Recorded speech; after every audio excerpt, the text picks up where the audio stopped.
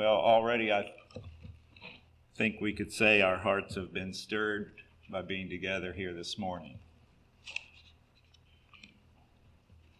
Through the singing and through our Sunday school and looking at the life of Job, and many thoughts came to the surface in our class. We had quite a nice number there this morning, and many of those things could have led to even a greater discussion, but it's kind of like you pick out a few things here and there, and under each thought or concept there's a well of water that is yet untapped. And you're kind of like a boy in a candy store when it comes to the things of God and the Word of God. And He desires us to have that desire for Him and that look into His Word in that way. So I really appreciate the service so far here today. You know, today is a divine opportunity. I had to think of a thing Jesus said. And you know, when you consider the freedom we have to be here this morning in this way. Jesus said in Matthew 13, verse 17, "For verily I say unto you, that many prophets and righteous men have desired to see those things which ye see, and have not seen them, and to hear those things which ye hear, and have not heard them." And I thought, you know, many Christians in our world today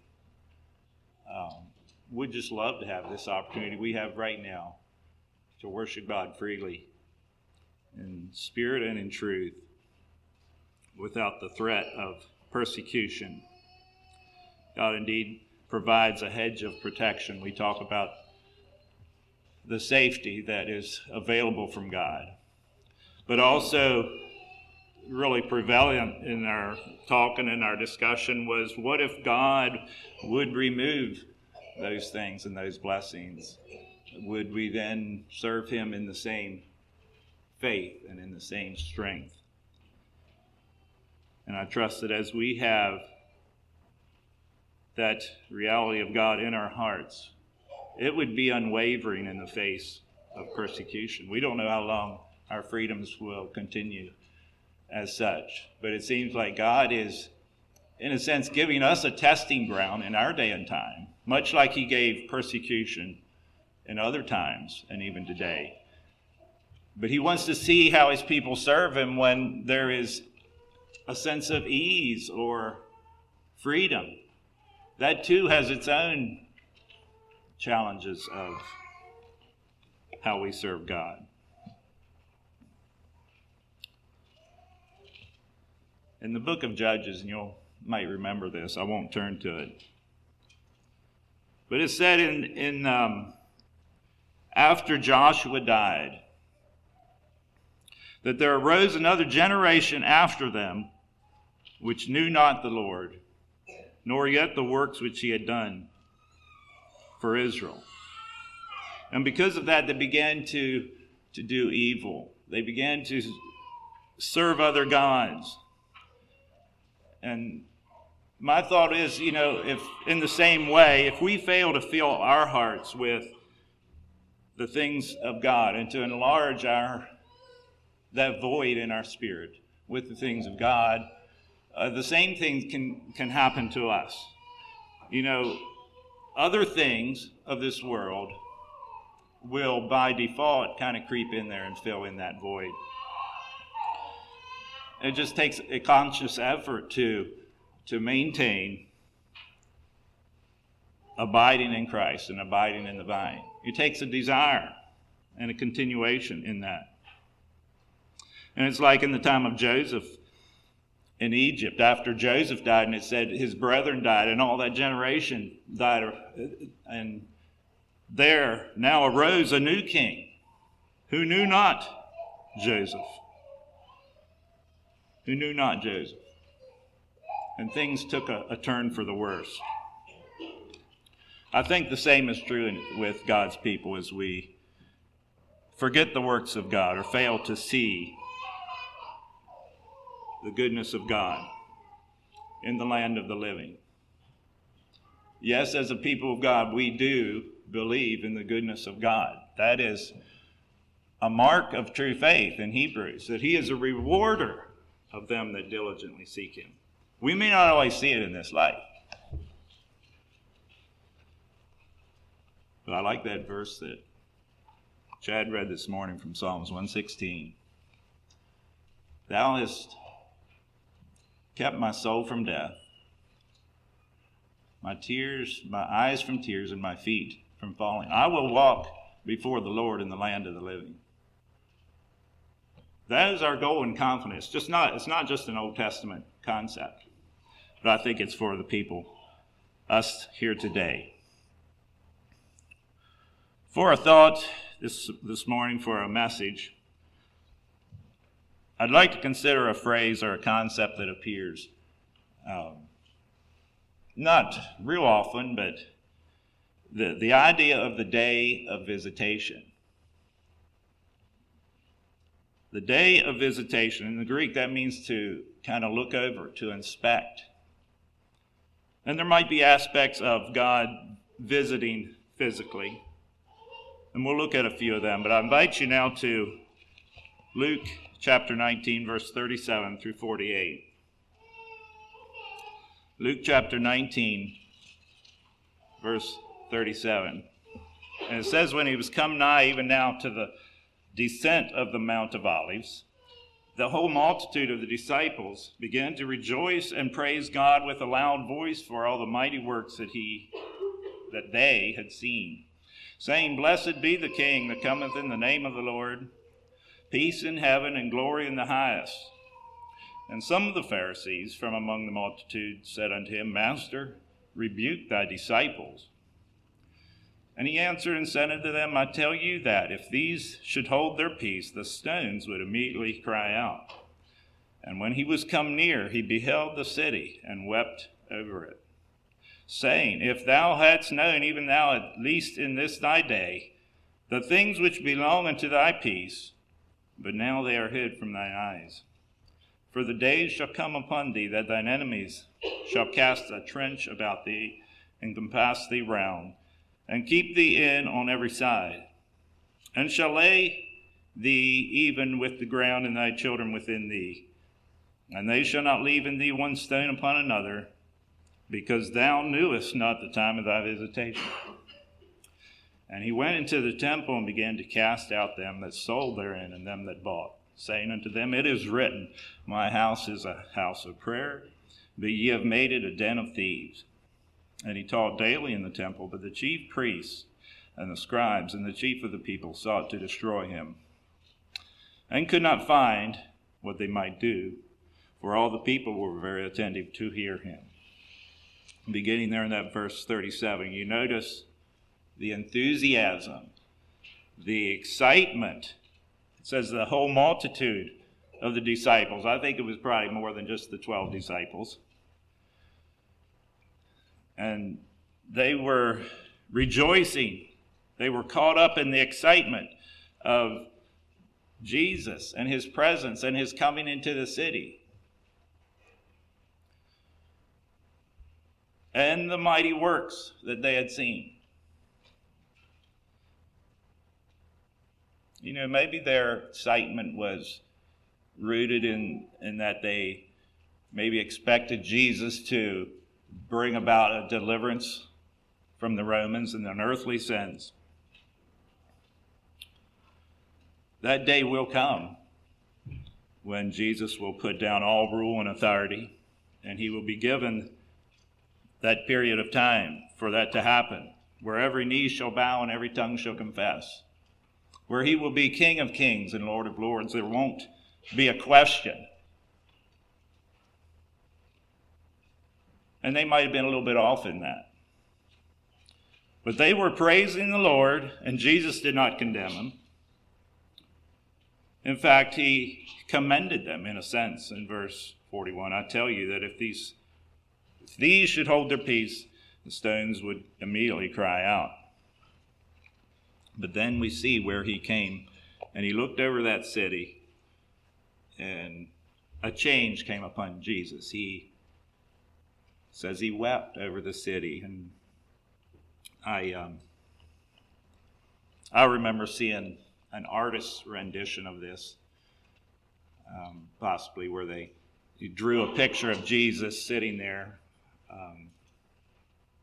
contemplating that he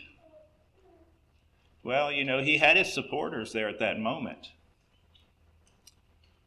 But yet he still lamented what could have been. I'm not sure what all, a mixture of emotions, because it was winding down for him on the earth. This was yet a week until he would be put to death. He was surrounded by his supporters, and yet he saw something that brought him grief. If only they could have seen and accepted. And maybe he was lamenting the hardness of their heart and the fact that that city would go through a time of destruction because of that. They failed to see the visitation of the Lord upon his presence upon them. And that is a challenge to us to see. What does that mean to see the visitation of God? But I think it means to be in tune and in fellowship with his Spirit, with the things he is showing us from his word. And it's amazing to me that the scribes of that day that wrote down the scriptures could not see. They were among the ones that were often in the category of those who were blind and could not see, and yet spent their time painstakingly copying the Word of God for us today. Maybe it's a little bit like China being the largest producer of Bibles in our day.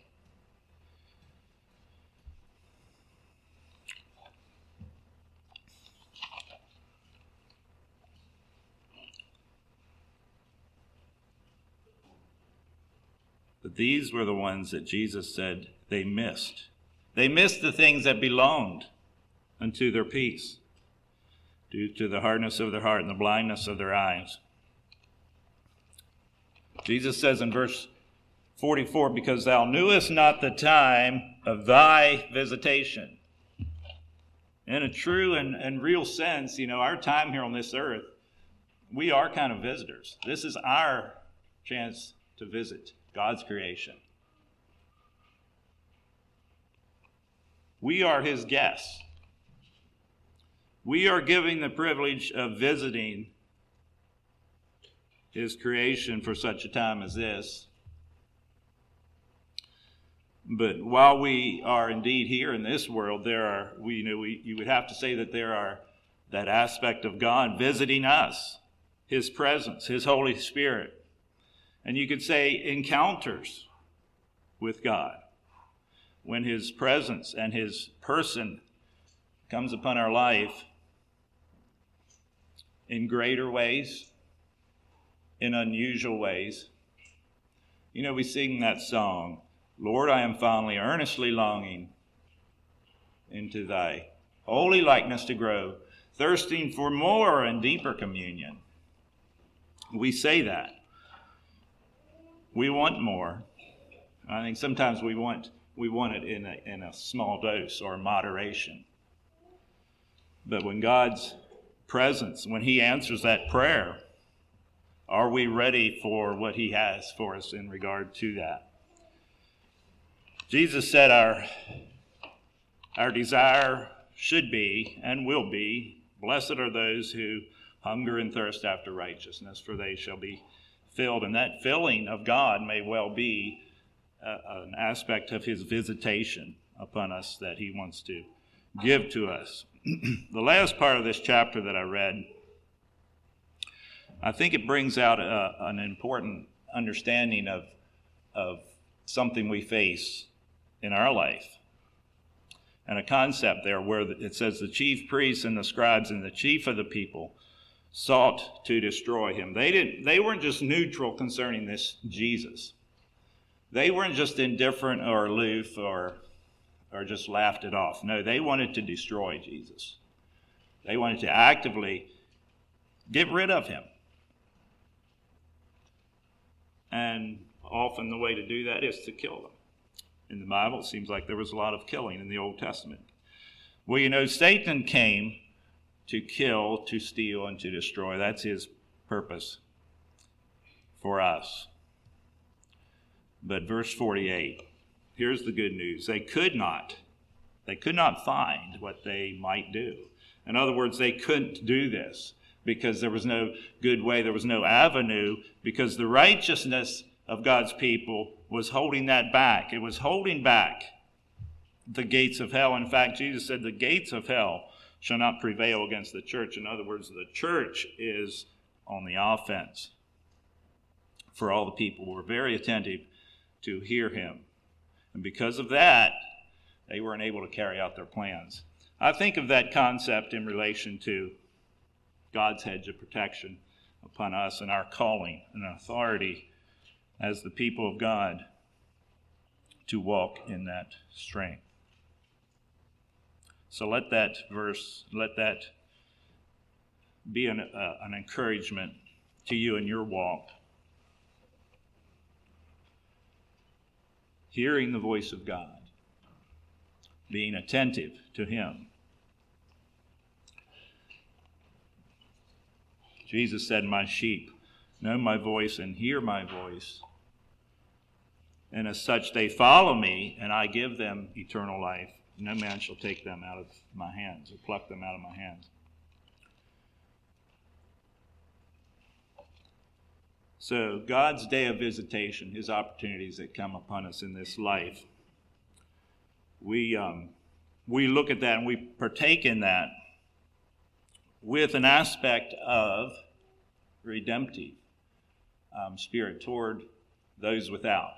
Love for those without. In 1 Peter 2, verse 12, it says, "Having your conversation honest among men, that whereas they speak evil against you, they may by your good works glorify God in the day of visitation." I believe that's saying in the day of their visitation, where God would visit them and bring to light our testimony and our witness, even to those who would speak evil against us. I would like to turn now to an example of God's visitation upon an individual in the Old Testament. Genesis chapter 18. I'm going to draw some thoughts here from the life of Abraham. Genesis chapter 18, verse 1. It says, "The Lord appeared unto him in the plains of Mamre, and he sat in the tent door in the heat of the day." Abraham sitting in his tent. You could say it was maybe the lazy days of summer. There was not much going on. Maybe it was too hot for him to work that day, and he was just a good day to be under some shade and taking it easy. Well, that's where Abraham finds himself. Even though he has wandered from his father's household, yet he found a new normal, you could say. But verse 2, it says, "He lifts up his eyes and looked, and lo, 3 men stood by him. And when he saw them, he ran to meet them from the tent door and bowed himself toward the ground." You know, I looked this up a little bit about Abraham's response to these men, and it was not typical to do that just for an ordinary visitor to run to them and to meet them and to do that and to bow down to them. It was, in that culture, you know, that was only something that you did for royalty or deity. And even though these three men, I think they had the appearance of regular men. Abraham was quick to recognize the presence of these men as something that was unusual. He addresses them as the Lord in verse 27 and other places. And the thought is that two of these men were angelic visitors in the form of a man, and the third one was God himself in taking the form of a man, or the appearance of a man. And we get that from verse 22, where it says, the men turned their faces from thence, and they went toward Sodom. But Abraham stood yet before the Lord. And we know as those angels went toward Sodom, there was only two of them. And so the thought is here, when Abraham stood yet before the Lord, that was one of the men that was actually a theophany, is a term that they use for God, and coming in the form of a man. So the point is, these were unusual people, but Abraham, he had the instinct and the insight to recognize them as God himself, or at least messengers of God. Notice his response here. The immediate response of Abraham. He forgot the heat of the day. He forgot, what he was doing that day, I'm sure. And he ran to meet them.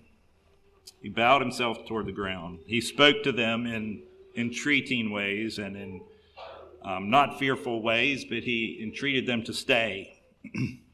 He provided them water to wash their feet, and I'm sure he provided them for drinking as well, and to rest themselves under a tree.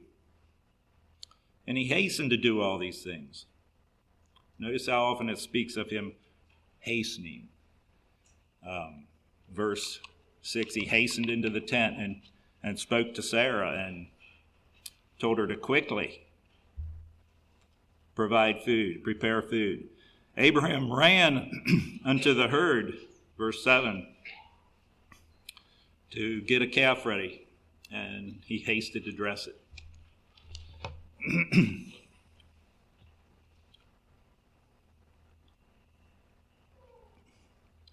We started off a little late this morning, and we hasted to the house of the Lord as best as possible until we got behind a slow car. And normally, I don't like to rush to church.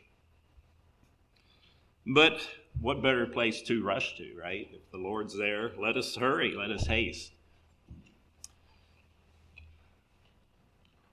He saw them as God. He recognized the presence of these men as an opportunity to obtain goodness and blessing and promises. This wasn't the first time Abraham had met with God, so I think very possibly he was a little quicker to recognize that God was coming to him that day.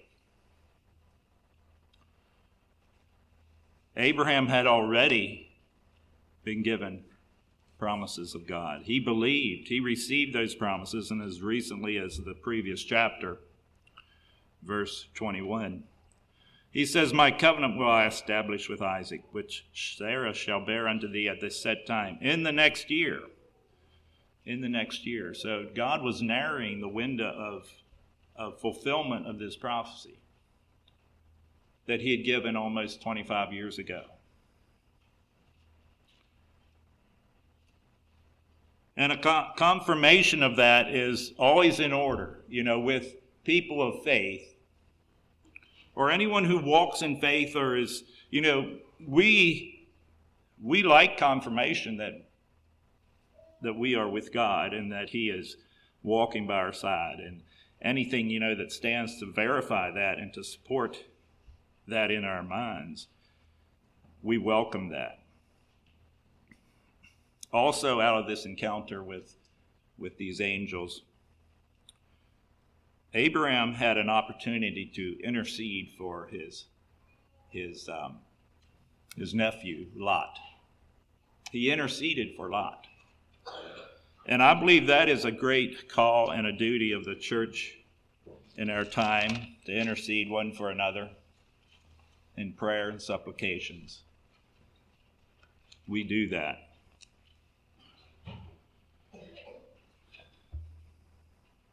You know, this story, it's got a lot of things we could lift out of here.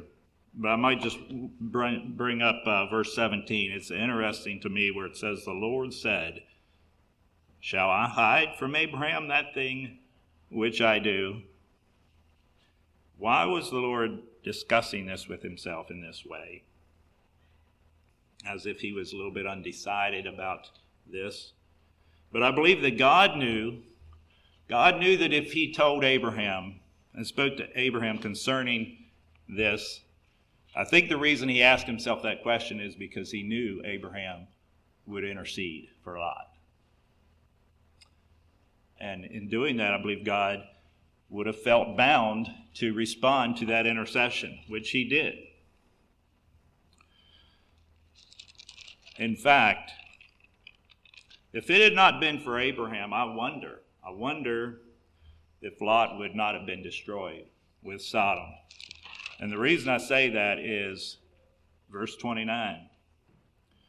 It says that it came to pass when God destroyed the cities of the plain that God remembered Abraham and sent Lot out of the midst of the overthrow when he overthrew the cities in which Lot dwelled. It doesn't say he remembered Lot.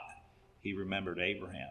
And I think he remembered that intercession on the part of Lot and sent Lot out of that city. Well, the day of visitation, it can mean a number of things to us. And I think it all depends on where we are in our closeness to God. It could mean apprehension. It could mean a celebration. I think on the part of Abraham, he wasn't fearful. He was excited. He was like someone who's making a discovery here of a treasure chest that was buried in the ground, maybe.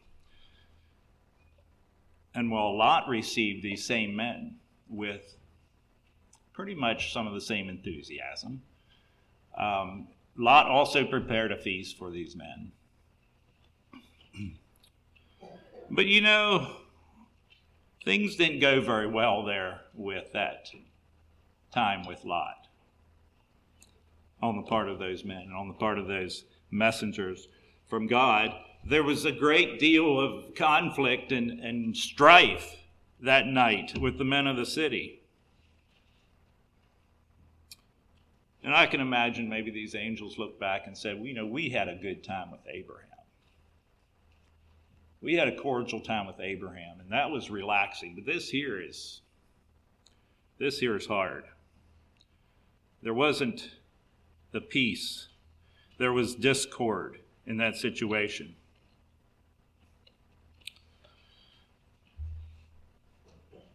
When God visits us, I had to think of Job. He got a visitation from God in our lesson this morning. And we discussed how Job did not see what was going on in the background. But when he received that distress at the hand of Satan, do you remember his response? He worshiped. It says he worshiped God. Imagine that. That's what a closeness with God can do for our perspective when we're faced with whatever it is, good or bad. We worship. That is a lesson, and that is a call upon our lives to see God and to attribute God to the things that may even be from Satan in the bigger picture. To find our place in submission to that. Describing the way of the heathen and those who serve idols, there is a verse in Jeremiah that says this: they are vanity and the work of heirs. In the time of their visitation, they shall perish. They shall perish.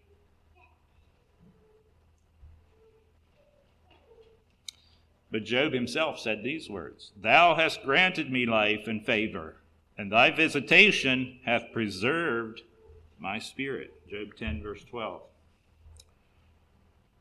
In spite of him not seeing what was going on in the background, he was able to say that. Isaiah 10, verse 3, it asks this question very point blank. It says, what will ye do in the day of visitation? Also in Jeremiah, chapter 27, verse 22, God speaks of a time of when his people will be carried to Babylon. And God says, there shall they be until the day that I visit them. Until the day that I visit them, saith the Lord. Then will I bring them up and restore them to this place. You know, in a real sense, we are, as the Church of Christ, we are in a strange place. We are in Babylon as strangers and pilgrims. The writer, Peter, beseeches God's people as strangers and pilgrims to abstain from fleshly lusts which war against the soul. And that is our call.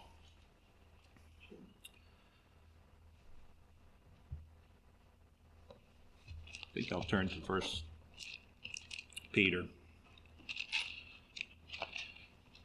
We already read some from there this morning, but he says, chapter 2, verse 12, having your conversation honest among the Gentiles, that whereas they speak evil against you as evildoers, they may by your good works, which they shall behold, glorify God in the day of visitation. So that was in the same context of God visiting his people and showing them, depending on our standing with him, we might be fearful, we might be joyful. The choice is up to us. I think our expectation should be one of desire for God to show his glory and visitation, and to bring that upon our lives. We had last Sunday night, we had a song service at Bang Church. And it was not a thing that happens too often. It was like a fifth Sunday inter-district song service where the opportunity was there for a large group of people to sing. And Brother Chad had some special music there. I'm sure some of you took that in and enjoyed it. One of the songs that Chad provided for us in that special singing was the song, For All the Saints Who From Their Labors Rest, written by a man called William Howe in 1864. And as that song was rendered, most of the music, it has about 4 verses, but when I looked up this original text that he wrote, it was like 11 verses. Well, I'm kind of glad they didn't sing all 11 verses that night. But I think they lifted out of that text 4 of the nicest verses that were part of it. I thought I'd read it here this morning.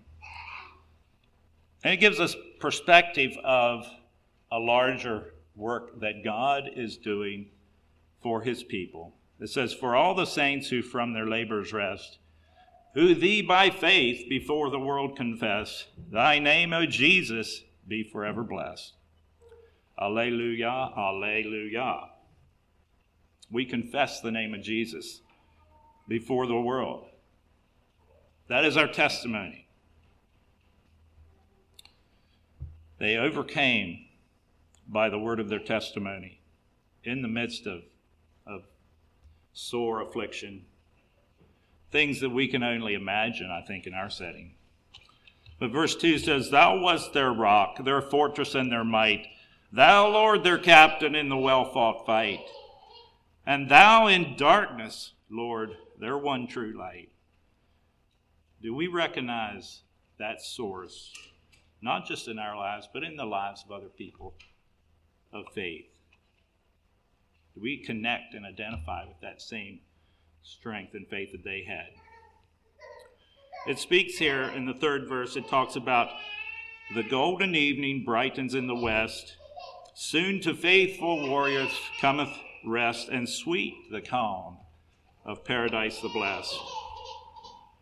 That picture of maybe approaching the end of life, having fought the fight, having kept the faith, that golden evening, it's a picture of someone approaching their end of this life. But it is a hopeful thought and endeavor. It is a hope of rest. Death is a sweet release in many cases.